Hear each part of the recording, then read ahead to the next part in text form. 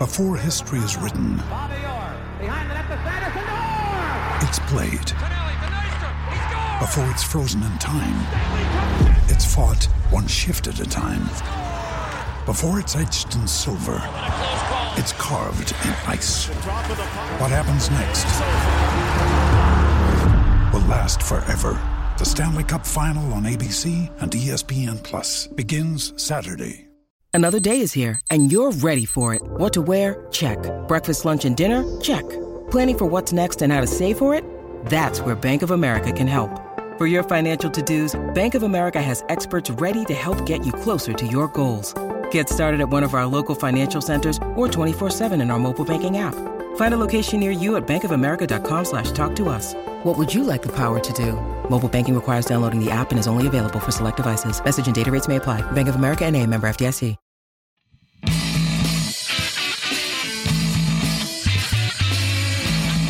Welcome to this week's edition of Hockey Unfiltered with Ken Campbell. I am the forever sidekick, Dylan Waugh. I am the Han Solo to Ken's Luke Skywalker, or the Chewbacca to Ken's Han Solo. Have you ever noticed how these sidekicks keep on getting cooler and cooler? I did do that on purpose. Stick around this week because we're going to be talking about the Montreal Canadiens, the Canadian Women's Olympic Hockey Team, the Calgary Flames, and of course the trades and coaches firings and all that good stuff.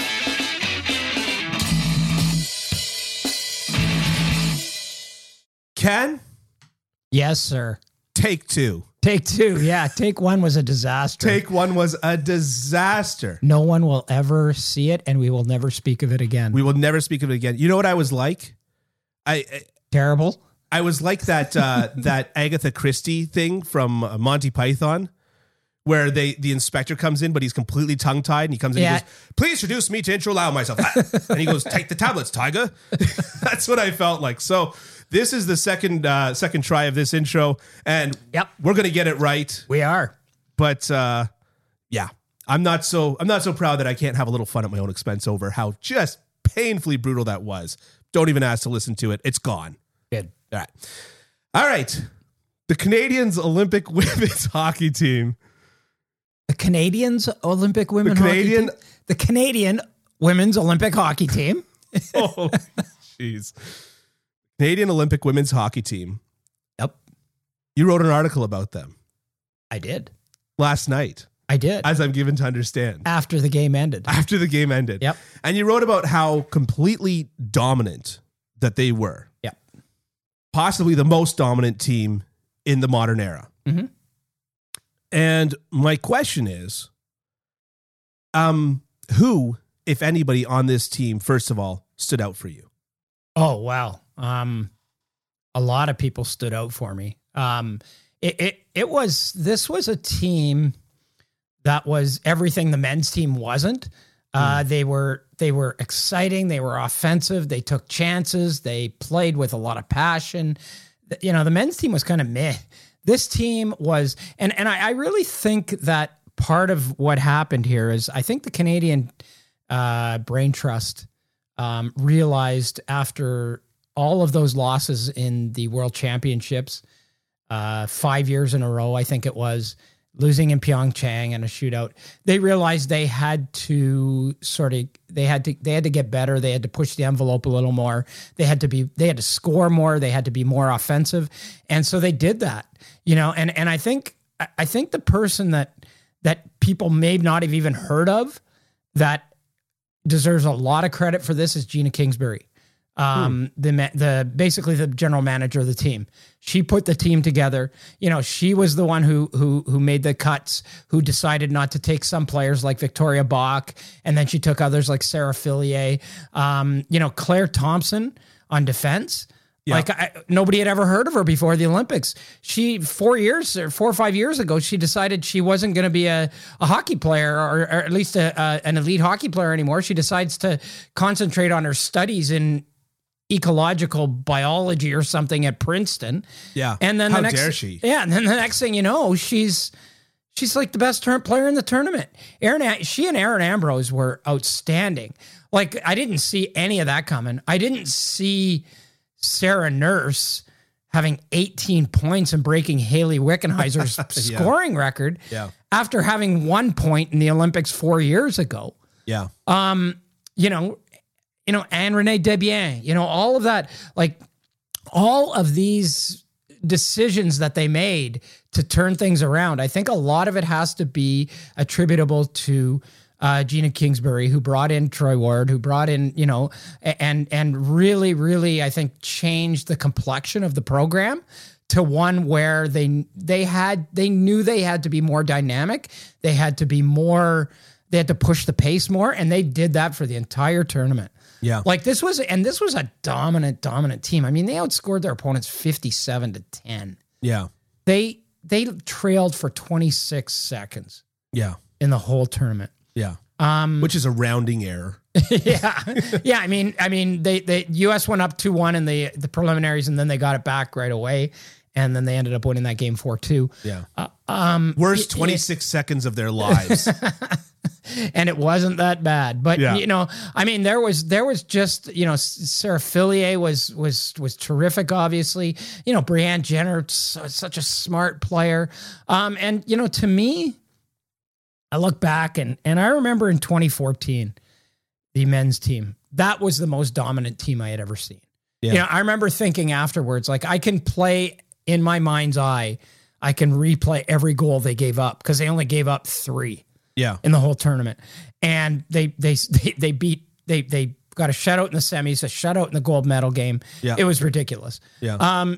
So to me, that was the most dominant team, but that team didn't score a lot. I mean, they beat Latvia 2-1 in the quarters, and they needed a third period goal to do it. They beat USA 1-0 in the semifinal. I mean, this team, like they won every game by an average of 8-1. This was a dominant team.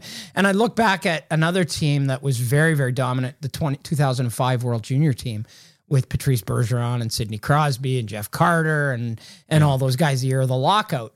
That team was unbelievable as well. And that team to me was probably as close to this team in terms of identity. They could really score and they could shut it down. Mm-hmm. But to me, this team was as dominant as any team I've seen.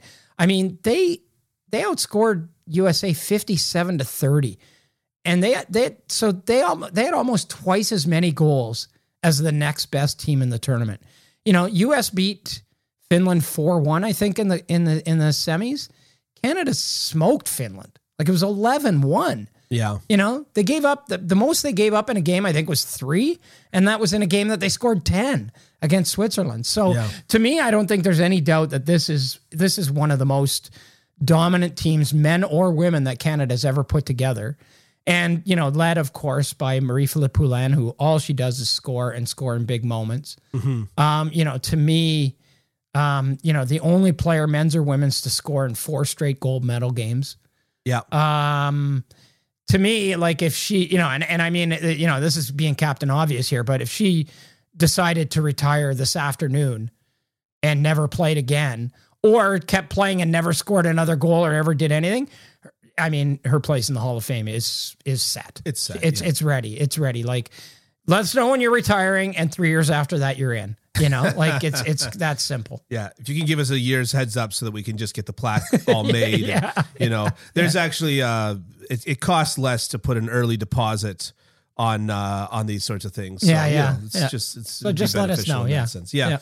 The comparison. So the 2005 World Juniors, I mean, that's considered the gold standard of all World Juniors teams. Right. And 2006 isn't far behind in terms of defensive juggernaut. The one that won in Vancouver. But to me, 2005 is the team. Yeah. Yeah. Yeah. But the other comparison that you made was 2014 with Sochi.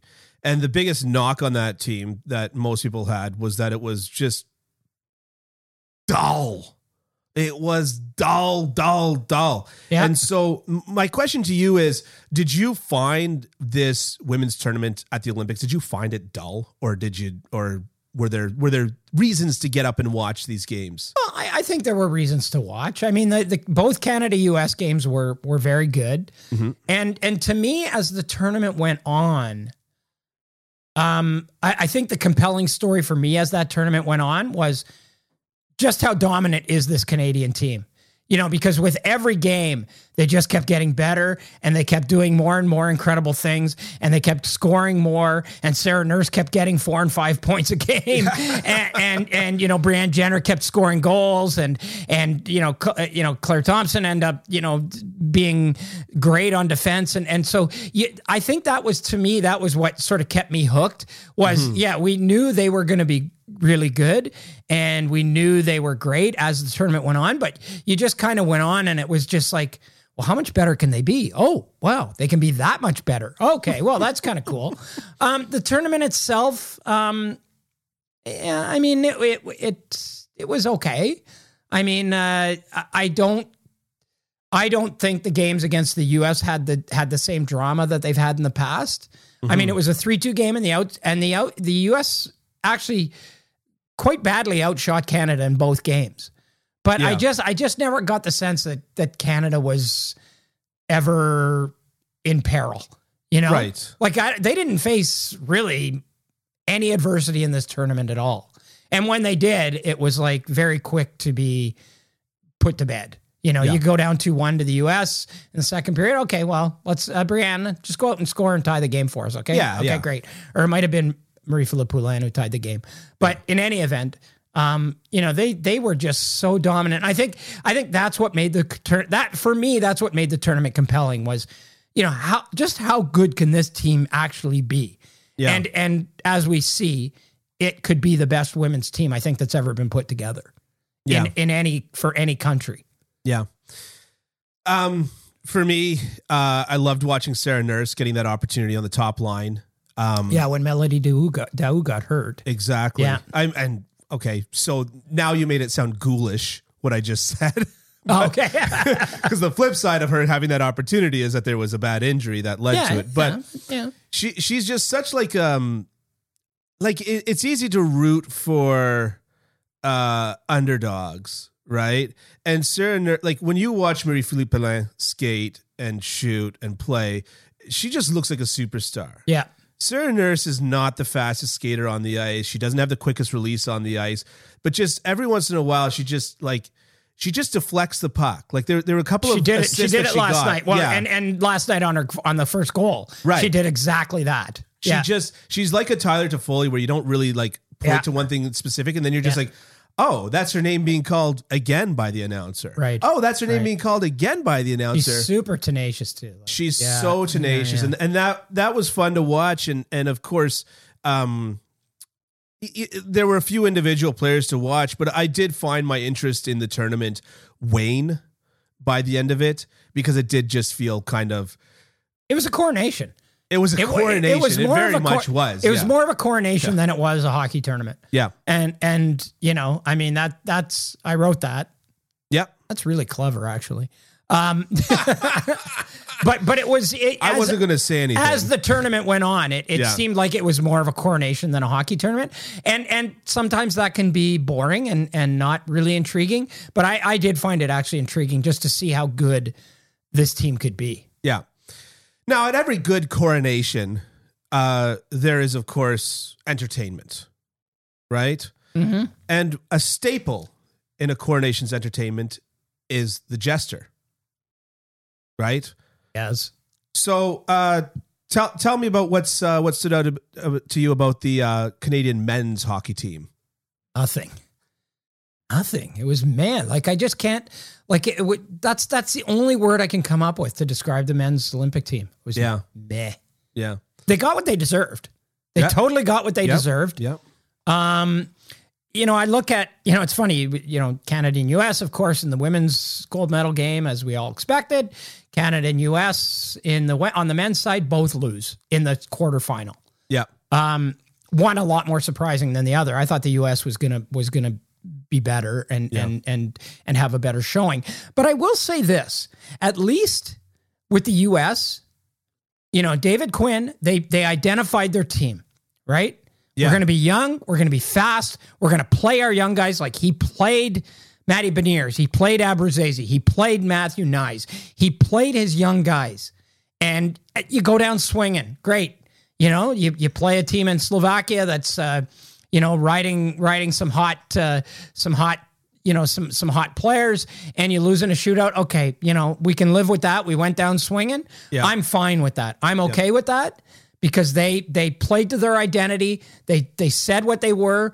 They committed to that and they didn't win, but they went down swinging. Yeah. Canada just, man, like 22 shots, no goals in the quarterfinal against Sweden. Like they looked like they were playing not to lose. And that's a perfect way to lose is to play not to lose.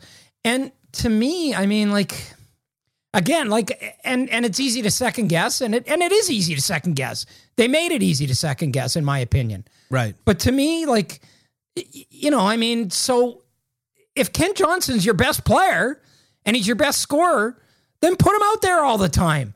Like, don't put him out there when it's 1-0 late in the quarterfinal game and go save our asses.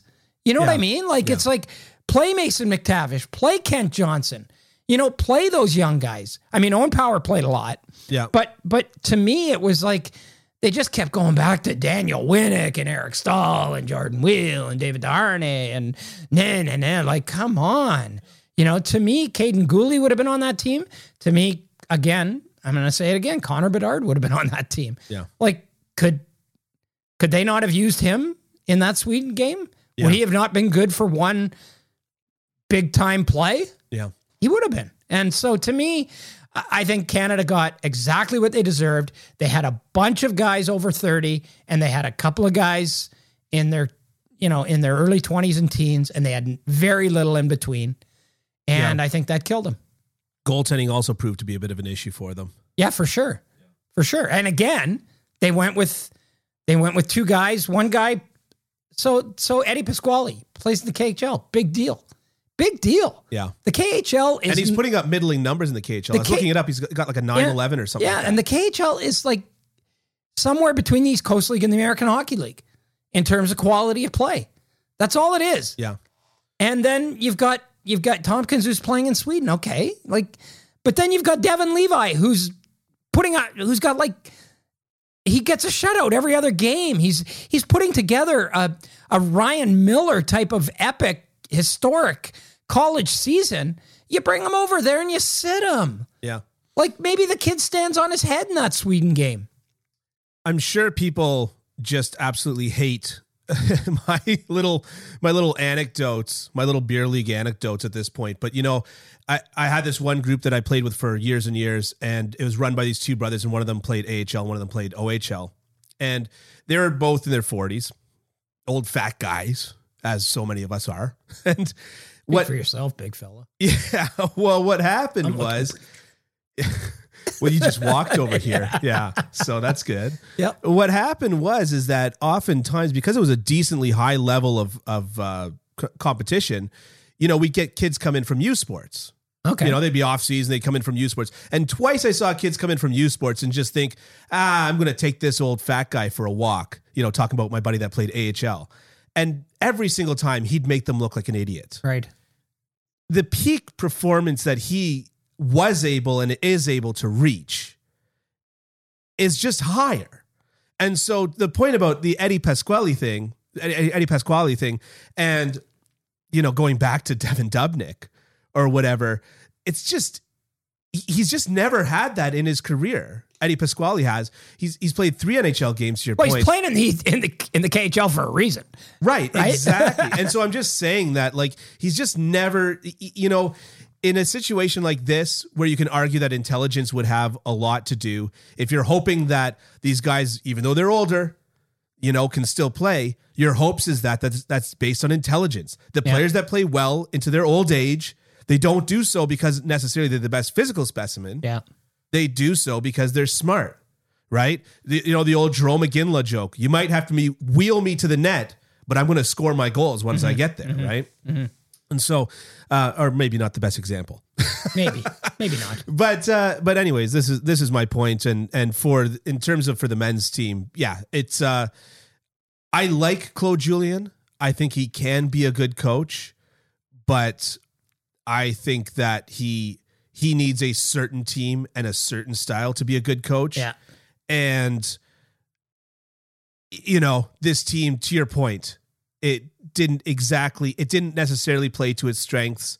And he didn't even have access to necessarily those players that he would have wanted access to. And the joke is that Jordan Wheel, as you mentioned, was one of the guys that Claude Julien was playing all the time when he was coaching the Habs. Yeah. And the Habs fans were going, why is he on the power play?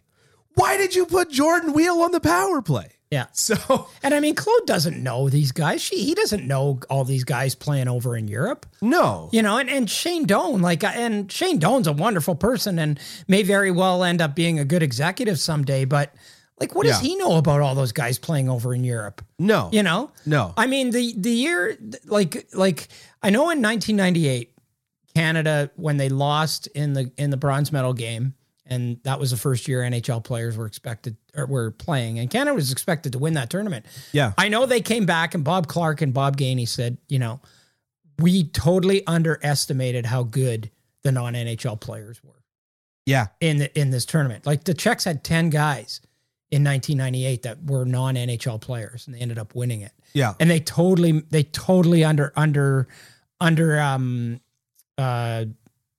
rated that or underestimated that. Yeah.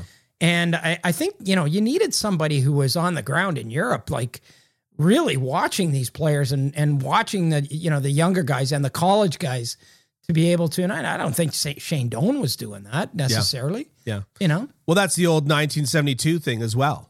Yeah. Right? Is they saw Tretiak play one time, hung over, and thought, we got this. And they didn't have that second thought to think, maybe we want to watch him more than once. Yeah. Maybe we want to see, is this an anomaly or is this truly what this goaltender is?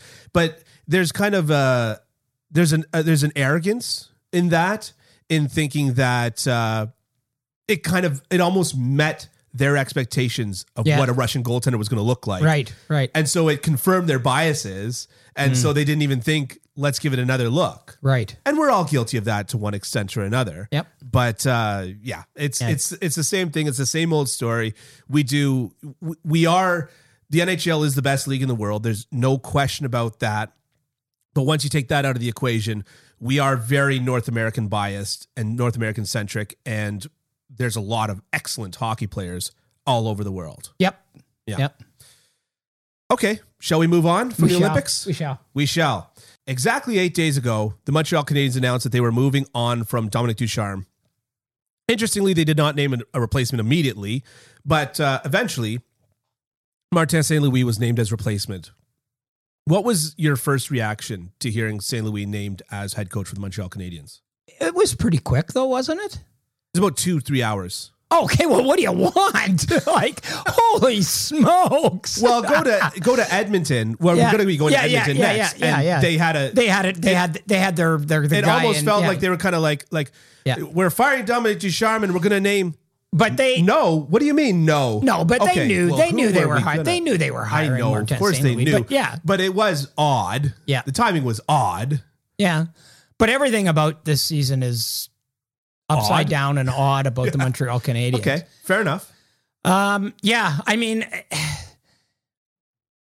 they're nothing if not consistent. How do you stay? How could you have possibly stayed with Dominic Ducharme? I mean, it was clear that the players weren't buying what he was selling, and it was very clear that they had tuned him out. It was very clear that they were bad and not caring. Right. So you had to do something. You obviously had to do something. I was really surprised at Martin St. Louis. You're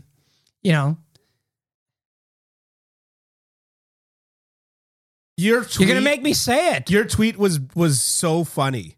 The real question is, who's going to be coaching the U12 AAA team? U13 mid Fairfield team.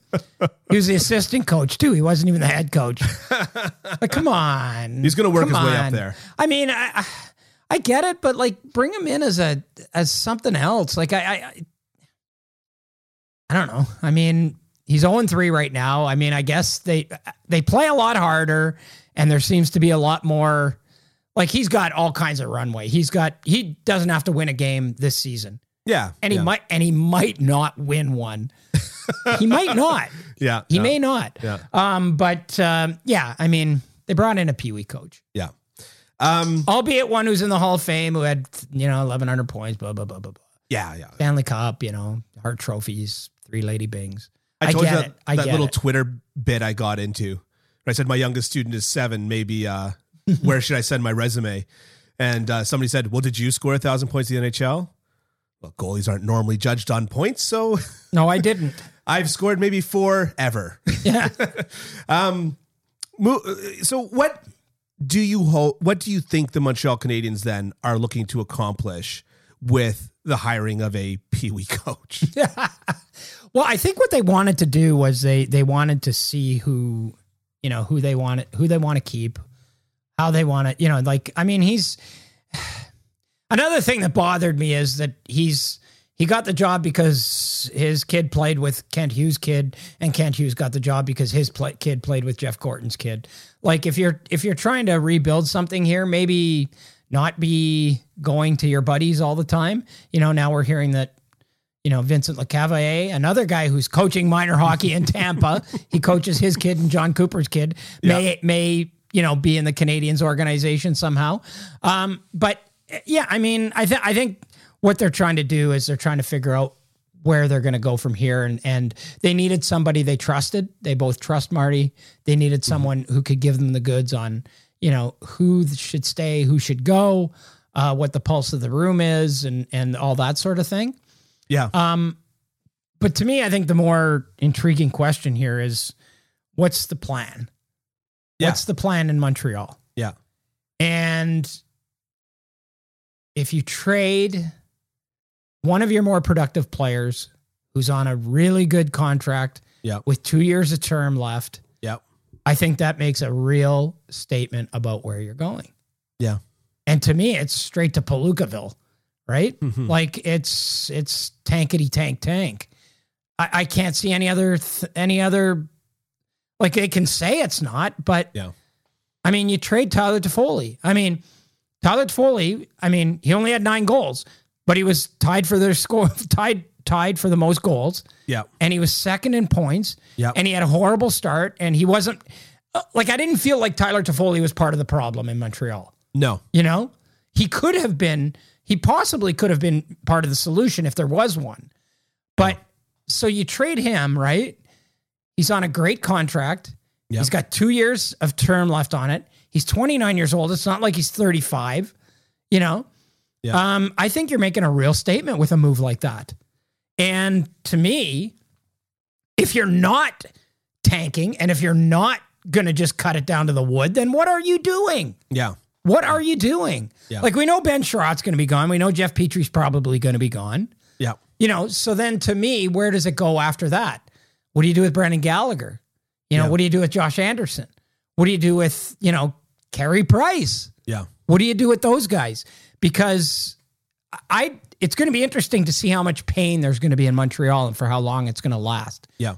Because, the Mike Babcock, there's going to be pain here. Mm-hmm. Right. And there's going to be pain. Mm-hmm. There is pain in Montreal. And when I say tank, I don't mean for this year. I mean long-term tankage. You know what I mean? Like really digging in and saying, okay, we are going to, because the 2023 draft, you've got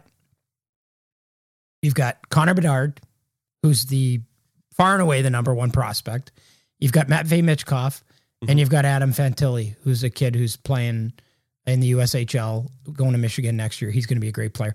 Those 3 players. So if you tank, you're guaranteed one of those 3 guys if you finish last. Yeah. Right? So, is that what they're doing? And if they are, then move it along. Let's go. Yeah. Ben Sherratt, you're out of here. Jeff Petry, you're out of here.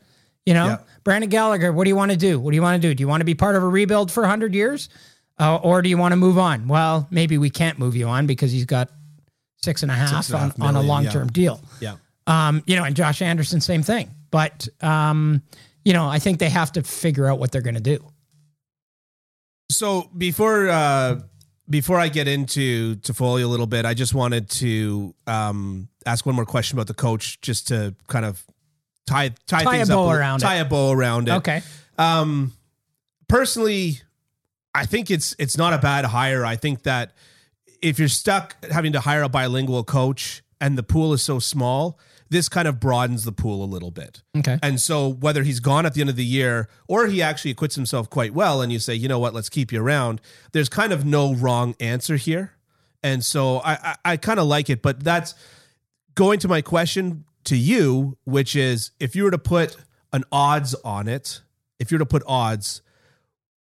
you think that Martin St. Louis is coaching the Montreal Canadiens next year? Wow. Yes, I do. You do? I do. You're 70% sure, or I would say probably 70 to 75%. Yeah. Yeah. Cut to ad read here. Hi, everybody. Ken Campbell here. Well, this is episode 9 of our little podcast that Dylan and I have going here, and we're having a lot of fun doing it. We hope you're having fun listening to it, and we hope you're sticking around and supporting us. And there are several ways you can do that. Obviously, by coming back and listening and liking and continuing to support us that way is a good way. Another way is to go to mybookie.com. They're a sponsor of the podcast. They're helping us with some of the expenses putting this together. And if you're inclined to bet on hockey or any other sport, give it a shot at mybookie.com. They have a double deposit bonus up to $1,000. But you do have to use the promo code Hockey Unfiltered, all one word. And that way they know that you've been directed to them through our podcast, and they might be more inclined to continue to support us. So it's a great way to put money down on games if you do that, and it's a great way to support us as well. You can put some money down on Colorado or Tampa for the Stanley Cup. They're the two favorites right now. And you get the double deposit up to $1,000. So why not give it a shot at mybookie.com. Bet anything, anytime, anywhere with mybookie.com. No, but I would say so because I think if you're going to go in the direction that I think they're going, then you want someone who is going to have a good perspective on things and is going to be able to handle this situation. Yeah. Like you're not going to bring in, if you're tanking, you're not going to bring in an established coach who wants to win now, right? Right. You're going to bring someone in who is going to get in on the ground floor with a lot of these guys. Yep. And, have his guys and his, and sort of bring them up and provide the template and the maturation and bring them along for a couple of years, and then you decide whether or not he's the guy that takes you a little further. But I would think that, why not? There's no quick fix. Yeah, no, there's no quick fix. Like, who are you going to bring in? Why not? Like Marty St. Louis. Okay, so you lose 52 games with Marty St. Louis. Okay, that's fine. Yeah. Okay, so moving on to Tyler Toffoli. A little bit. You wrote an article about Tyler Toffoli, and I have to say the amount of in-depth you went into for the Montreal Canadiens is really incredible. You had so many incredibly good ideas in this article. It's just so well conceived. Where are you going with this? Well, we talked on the phone before the article. Okay. Oh, yeah. Oh, yes. Yes. I would even say that from reading the words you wrote, it even sounded like you were better looking while writing the article. I gotta say. Yes, you did. You actually did provide me with a lot of good ideas for that piece. Thank you. Yeah. Oh, I see where you were going with that. Okay. I was trying to be more subtle, but subtlety's not my strong suit. It's not. Yeah. Bludgeoning over the head. Right. Is more where I get my laughs. Right. So anyways, going to the Tyler Toffoli trade. Right. Kent Hughes has come out and said that it's not a full rebuild. But obviously, like as you were just talking about, trading Tyler Toffoli, who is maybe not your most productive guy, but Tyler Toffoli has come out and said that he wants to be part of the solution and is willing to stick around in a rebuild. Yeah. Where Brendan Gallagher has actually said, he didn't say, I want to go, but he did say something to the effect of, I'd be open to leaving if the team is rebuilding, which, in hockey player parlance, that's screw you guys. I'm out of here. Well, and you know what? I don't blame Brendan Gallagher for that. No, I'm not blaming him at all. I don't blame him at all. Yeah. I don't know if they're going to be able to move that deal. No, I mean, it might be a net negative at this point, which is unfortunate. Yeah. I don't blame him either. You know what? And the fact of the matter is you probably won't get much back in return for him. Yeah. Because the other team is going to have to take on such a commitment. Yeah. But to me, okay, Kent Hughes says it's not a rebuild. Okay, so then what are you doing? Yeah. What are you doing? You just traded a guy who's productive, cheap, has term on his contract, and loved being there. Yeah. He lived in Le Tour de Canadien. Right. He lived in the tower connected to the Bell Center. And so to me, if that's the guy you're trading, then you're not rebuilding, and you traded him for a first, a fifth, and a prospect. Heinemann, yeah. Then like, okay, well then what is it? Tell me what it is. If it's not a rebuild, what is it? Yeah. Because to me, it looks an awful lot like a rebuild, walks like a rebuild, quacks like a rebuild. You know what I mean? It's a rebuild. Yeah. When asked to define pornography, I can't define it, but I know it. But I know it when I see it. Yeah. Exactly. What's offensive? Yeah. Exactly. When asked to define a rebuild, who was that judge? It was the. It was a Supreme Court judge in the U.S. Yeah, that's right. Yeah. So, anyways, I'll tell you, it looks a heck of a lot like trading Tyler Toffoli, but I definitely think that there's broader implications to this as well, in the sense that they don't think that if you're doing this, if you're trading a guy who's got 2 more years on his contract, you are if you're not going to rebuild, presumably the reason why you're not going to rebuild is because you think that Carey Price is going to come back and be a productive goaltender in 2 years. If you're trading Tyler Toffoli, presumably you think that is not the case. Right. So it's I think it's a rebuild. I will say this. I was very underwhelmed by the return, but I do have a colleague named Patrick Bexel from Habs Eyes on the Prize who lives and works in Sweden. And he has access to all the SHL coaches, and apparently Heinemann's SHL coach is very high on him, thinks that he's a very high IQ player, and will be maybe a top 6 guy in the NHL, which is contrary. Sounds a lot like Arturi Lehkonen before he came to Montreal and they ruined him. Well, yeah. Well, hopefully Martin St. Louis will be better with the younger prospects. But that runs contrary to everything that I read, and I still hold my own reservations about just about guys playing in European leagues at older ages that are not the KHL. Well, we see guys come from the KHL like Kaprizov. We see guys come from the KHL at older ages and are well suited for the NHL. But I don't think that we see the same thing with the SHL. I'd have to dig a little deeper into it, but I'm not sure that that's completely accurate. I mean, Teemu Selanne was 22 when he came over. He played for about 3 years. Okay, so like 1,000 years ago, it happened once. No, perfect. But I think there are other examples, but I mean, I don't have a problem with it. I mean, a lot of those guys, they want to get them over, look what Detroit did with Lucas Raymond and Mort Seider. They got him over here. Right. Yeah. And so before we move on to the other side of that trade, the Calgary Flames, which are having a fantastic year to the surprise of, everyone. Yes. Yep. But before we move on to the Calgary Flames, last thing I wanted to just say about the return was, the Leafs last year gave up a first and 2 fourths for Nick Foligno. Yeah. Come on. But don't give me that. Don't tell me that. It doesn't matter. Sorry, Ken. It doesn't matter. No, it doesn't matter. Because hockey players at the trade deadline are like real estate. They're worth what somebody's willing to pay for them. Don't tell me that either. It. I own real estate in Toronto. You might have just said you're in good shape. You're in good shape then. Now. Yeah.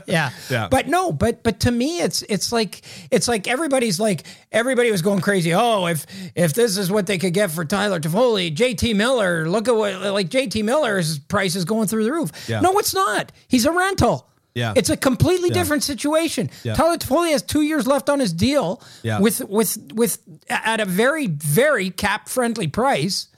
And JT Miller's a rental who's going to want big money after this deal's over. So no, JT Miller's not going to get way more.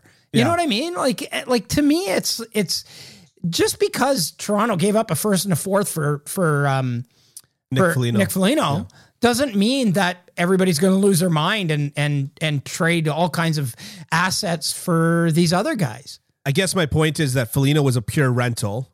Tyler Toffoli's cost certainty for a couple of years. Yeah. And Tyler Toffoli is a proven playoff performer. Yeah. Nick Foligno is Well, I know Montreal really wanted one of Jacob Pelletier or Connor Zary.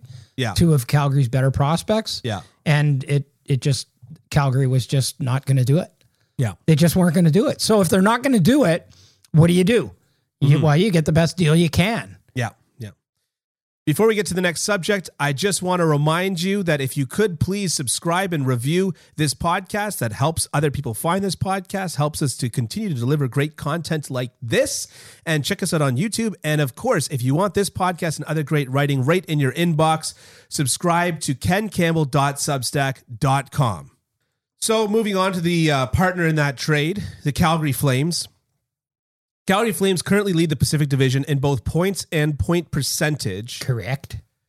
But what's really interesting is that they've got a plus 52 goal differential. My main question here is, do you think that they're Stanley Cup contenders? It's interesting because they're playing in by far the worst division in the NHL.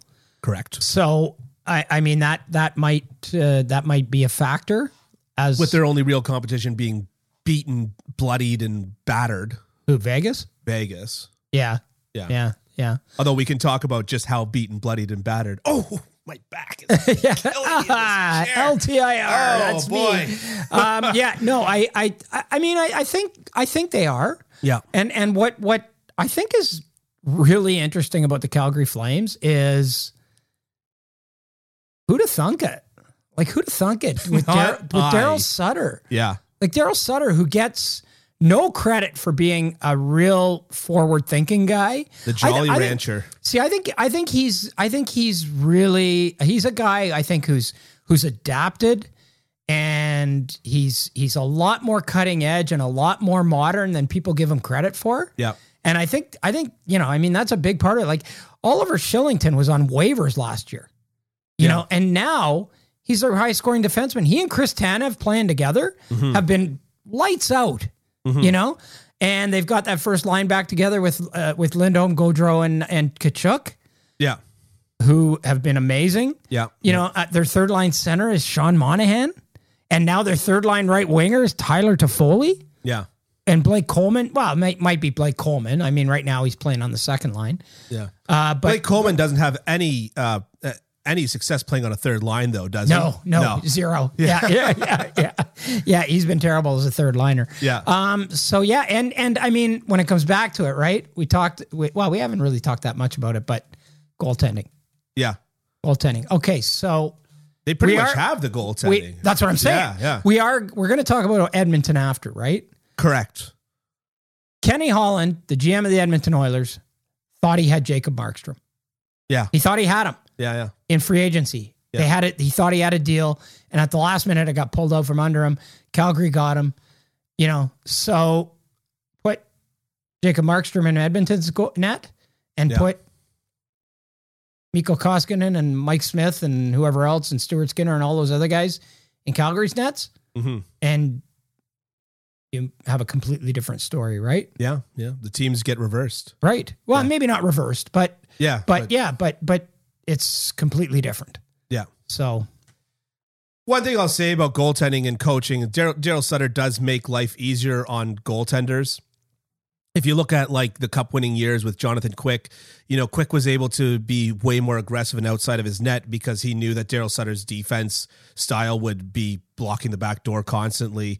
And so, you know, you get a little bit of a chicken or egg thing here, but I mean, Jakob Markstrom's been an excellent goaltender from before he was with Daryl Sutter, but it is just to say that, you know, sometimes the coach does build the goaltending. I mean, like look at Ilya Sorokin, you know, having a good year, and I wouldn't have him as one of my top goalies, but going back to Daryl Sutter and getting his old buddy Tyler Toffoli to, you know, play on the third line there.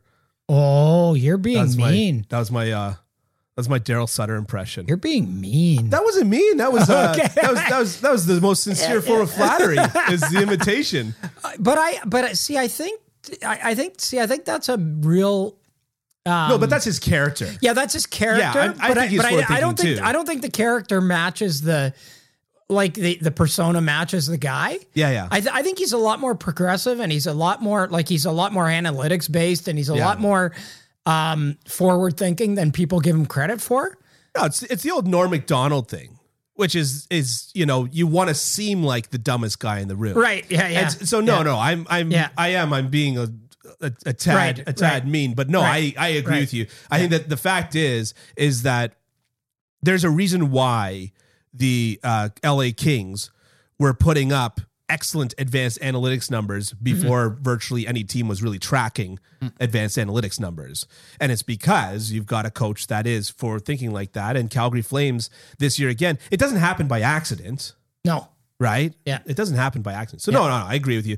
But I am curious though about Toffoli. Do you think that the Flames really needed Toffoli in order to push them over the edge? Or do you think that this is kind of like a case of, I'm going to call it Vegas-itis, where it's just the shiny new object? No, because I don't even think anybody figured he was out there.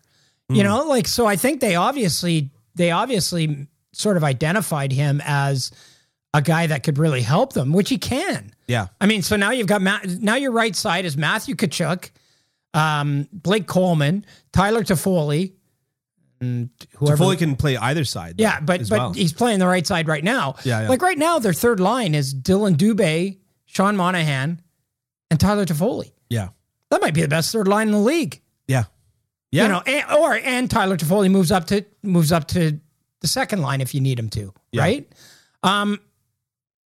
Yeah, I think Calgary was a team just like they've been this year. I think they were like a real dark horse team for trade deadline acquisitions. Yeah. You know, and you know, they went out and got the guy that they thought they needed. And I mean, I just don't know how adding a Tyler Toffoli doesn't do anything but help, you know? Yeah. Guy's won 2 cups. He's played in every situation. He's been a clutch scorer. He's done it all. Yeah. And so, yeah, I think it was a great move. I love any player that can put up 25 goals and kill penalties in the same year. Yeah. That's that grouping to me is basically restricted to Mark Stone, Tyler Toffoli, Max Pacioretty as guys that can put up goals and kill penalties. Yeah. Patrice Bergeron. Duh. A little bit. Yeah. But I guess I was thinking wingers. I had wingers on the brain. All right, shall we move on to the other Alberta-based team? Jonathan Huberdeau, too. That's true. Yeah. That's true. I feel like nobody's talking about him enough this year. Yeah, I agree with you. He's having an excellent year. He might be the Hart Trophy winner this year. Yeah. My goodness. Yeah. The least pomp and circumstance around a Hart Trophy winner ever. Yeah. Yeah. Anyways, yeah. Do you want to talk about Huberdeau? Not really. Oh, okay. Well, not really. Yeah. So we will unless you want. We'll be part of the problem then and not be talking about him. But we just talked about him. Yeah, that's true. You're welcome, Jonathan Huberdeau, if you're listening. I don't think he is, but maybe. You never know. Shortly after the firing of Dominic Ducharme, the Edmonton Oilers followed suit by promoting their AHL coach to the NHL following the firing of Dave Tippett. Mm-hmm. The Oilers are 3-0 since Woodcroft took over. Jay Woodcroft. Sorry? Jay Woodcroft. Okay. Yep. Jay Woodcroft. Yeah. Not J period, J-A-Y. No, okay, I know his name. Okay. Yeah. I very quickly Googled who was the head coach of the Edmonton Oilers before writing all of this. Nice. Yeah. Nice. So I don't mean to brag here, but I'm well prepared. I know first and last name. Yeah.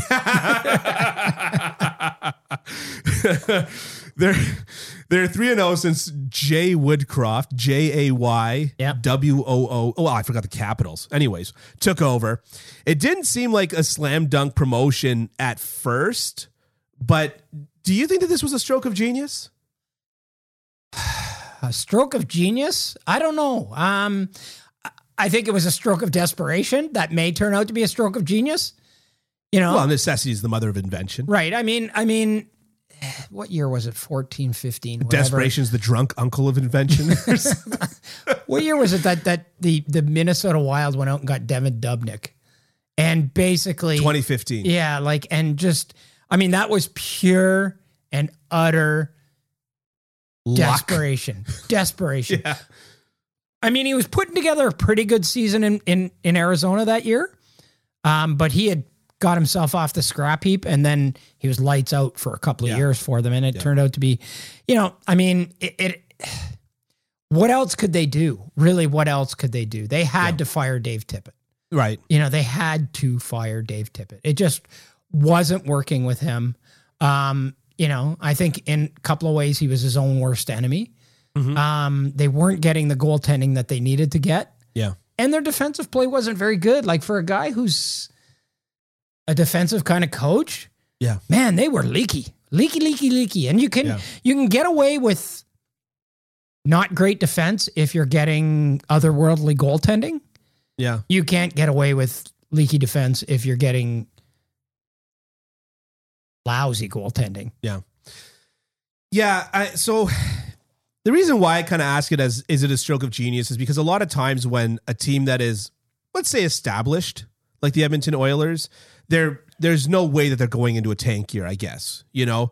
Montreal walked in thinking that they were going to have a good year and then said, all right, we're tanking, right? And it was very obvious. But there's no way that Edmonton, with Connor McDavid and Leon, whatever, I'm not even going to name it, right? There's no way that they can go into a tank year. And teams that are in that situation, they often go very conservative on their coach hiring, right? That's where you get the Mike Babcock's brought in. That's where you get the Claude Julien's brought in. That's where you get the, dare I even say, John Tortorella's brought in, right? Yeah. Because you basically need to be able to defend the position to your fans. And you need to be able to say Stanley Cup winner or whatever the case is, right? And even when the Tampa Bay Lightning promoted John Cooper, it wasn't as desperation as nearly as this is here. It was, we think that there's a further step to take, and we think that John Cooper is the way to do it. So I think it's interesting that they promoted their AHL coach, because I feel that in situations like this, rarely is the AHL coach promoted. It's normally they bring in some very established big name guy. And so that's why I ask if you think that this is a stroke of genius. Well, I mean, the guy's been around for a long time. He was an assistant coach with the Oilers too, like a couple of years ago. I think he was in his fourth season in Bakersfield. Had some success there, was pretty good. He has coached some of the guys on this team as an assistant coach. He's been a video coach. He's been an assistant in Detroit. So I mean, it's not like this guy just kind of materialized out of nowhere, right? No, he didn't. Martin St. Louis his way into the league. Yeah, exactly. Yeah. He's been a coach for a long time, and a good coach for a long time. So, like, what else are you going to do? I mean, you're going to bring John Tortorella into this? Like that to me would have reeked way more of desperation if they would have brought in, a Tortorella or a Claude Julien or a Mike Babcock or something like that. Like that just would have been a disaster, in my opinion. Here, at least you got a guy who knows the players. He's familiar with the organization. He hasn't had his chance to run a bench at the NHL level. I mean, what do you have to lose at this point, right? And he's interim. You do have something to lose, though. Like, that's what I'm kind of driving at. With like the Montreal Canadiens, you say, what do you have to lose? But with a team like this, what you have to lose is another year of McDavid, right? Another year of Draisaitl. Right. You're going into what's his name is starting his new contract next year. Darnell Nurse, right, is starting his new contract next year. You've got a lot to lose if you don't bring in the right guy, and that often forces general managers to be ultra conservative, because hockey's kind of a conservative sport to start off with. And to me, this was a gutsy move by Ken Holland to turn around and promote from within the organization. Yeah, but like they knew him, right? They know him. They know what he is. They know who he is. They know him inside out. They know the way he coaches. Yep. So maybe it wasn't that gutsy. Maybe that was the conservative move. Right. That was the conservative move, was to, okay, well, there's nobody else out there, so let's just bring up our minor pro guy. Yeah.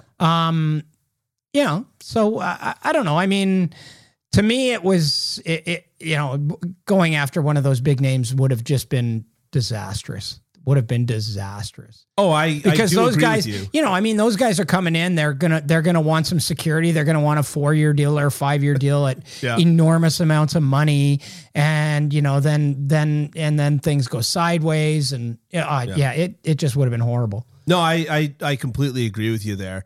Yeah. Finally, on this, do you think that the Edmonton Oilers are going to make the playoffs? Yeah, they're a playoff team now. By points percentage, they're a playoff team. Right. Yes, Yeah. yes, I do. So yes, you I do. Yeah. And do you think that they've got the ability to make some noise in the playoffs? I don't know about that. And I'll tell you why I don't know about that. Please. I don't like what I don't like about the Edmonton Oilers most is their lack of resilience almost. Yeah. You know what I mean? Like, Connor, you've been around for a while. Leon, you've been around for a while. These guys have been around for a while. And I get the sense now that they get the big Eeyore syndrome going, the big, Schlepperock syndrome going. It's like when something bad happens, like, oh, woe is us. Oh, here we go again. Yeah. And then everything just goes down the crapper. I want to see a team that gets into it, that digs in when it gets into these situations, right. And I don't see that. I haven't seen that yet with the Edmonton Oilers. I want to see a team that's more resilient. I want to see a team that's more focused and committed when they really need to be. Right. I want to see a team that scores first once in a while, Yeah. You know what I mean? And when it doesn't, that it just doesn't go into the big pout syndrome. You know what I mean? And I just find that is still prevalent with this team. And, I mean, if you're going to win in the playoffs, you can't be like that. Yeah. Because at some point in the playoffs, for the most part, you're going to face some adversity. You're going to be down 3-1 in a series. You're going to get a call against you. You're going to lose a game in overtime because of a bad call or a bad read or bad luck or something like that. And this team as yet has not shown any evidence to me that they can overcome those setbacks.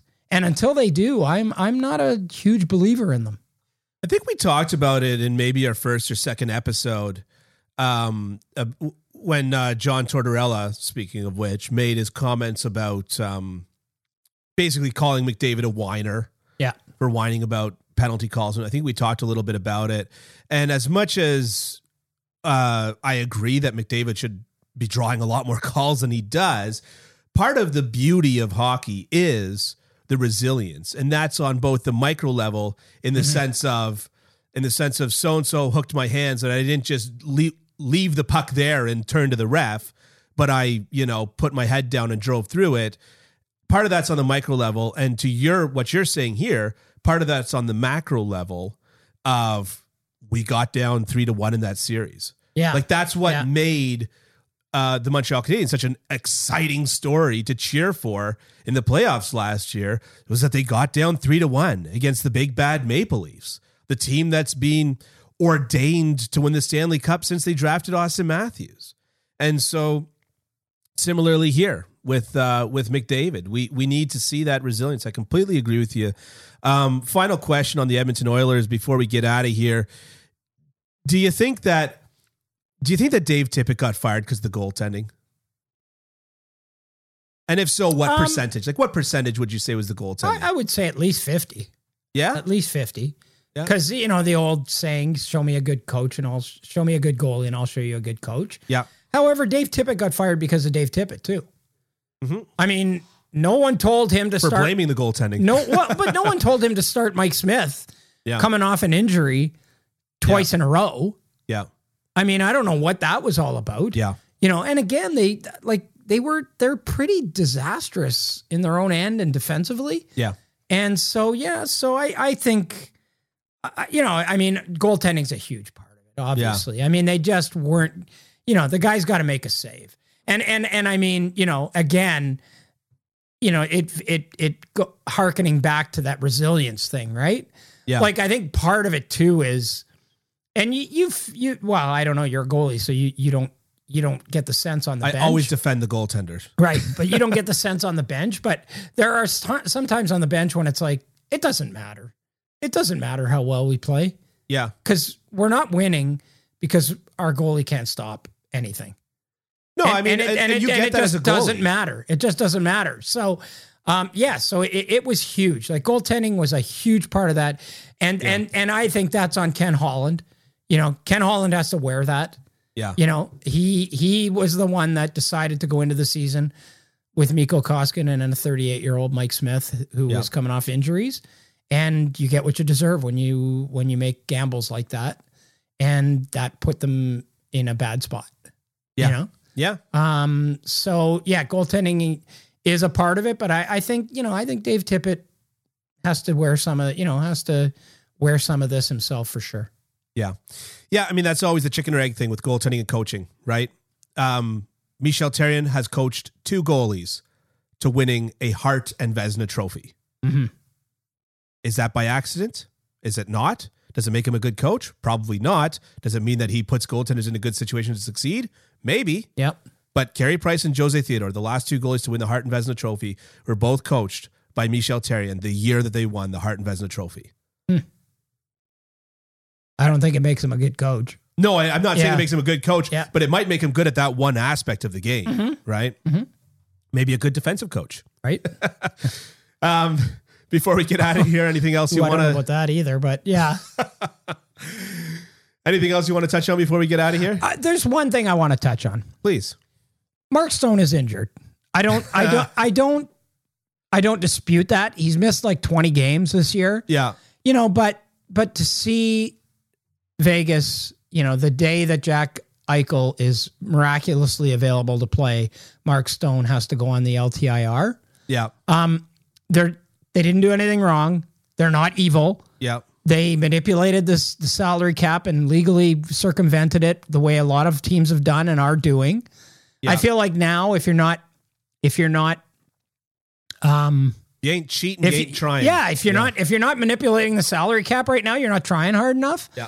However, the one thing that I will say is that this is a systemic problem that like, to me, it's ridiculous. And I'll tell you why.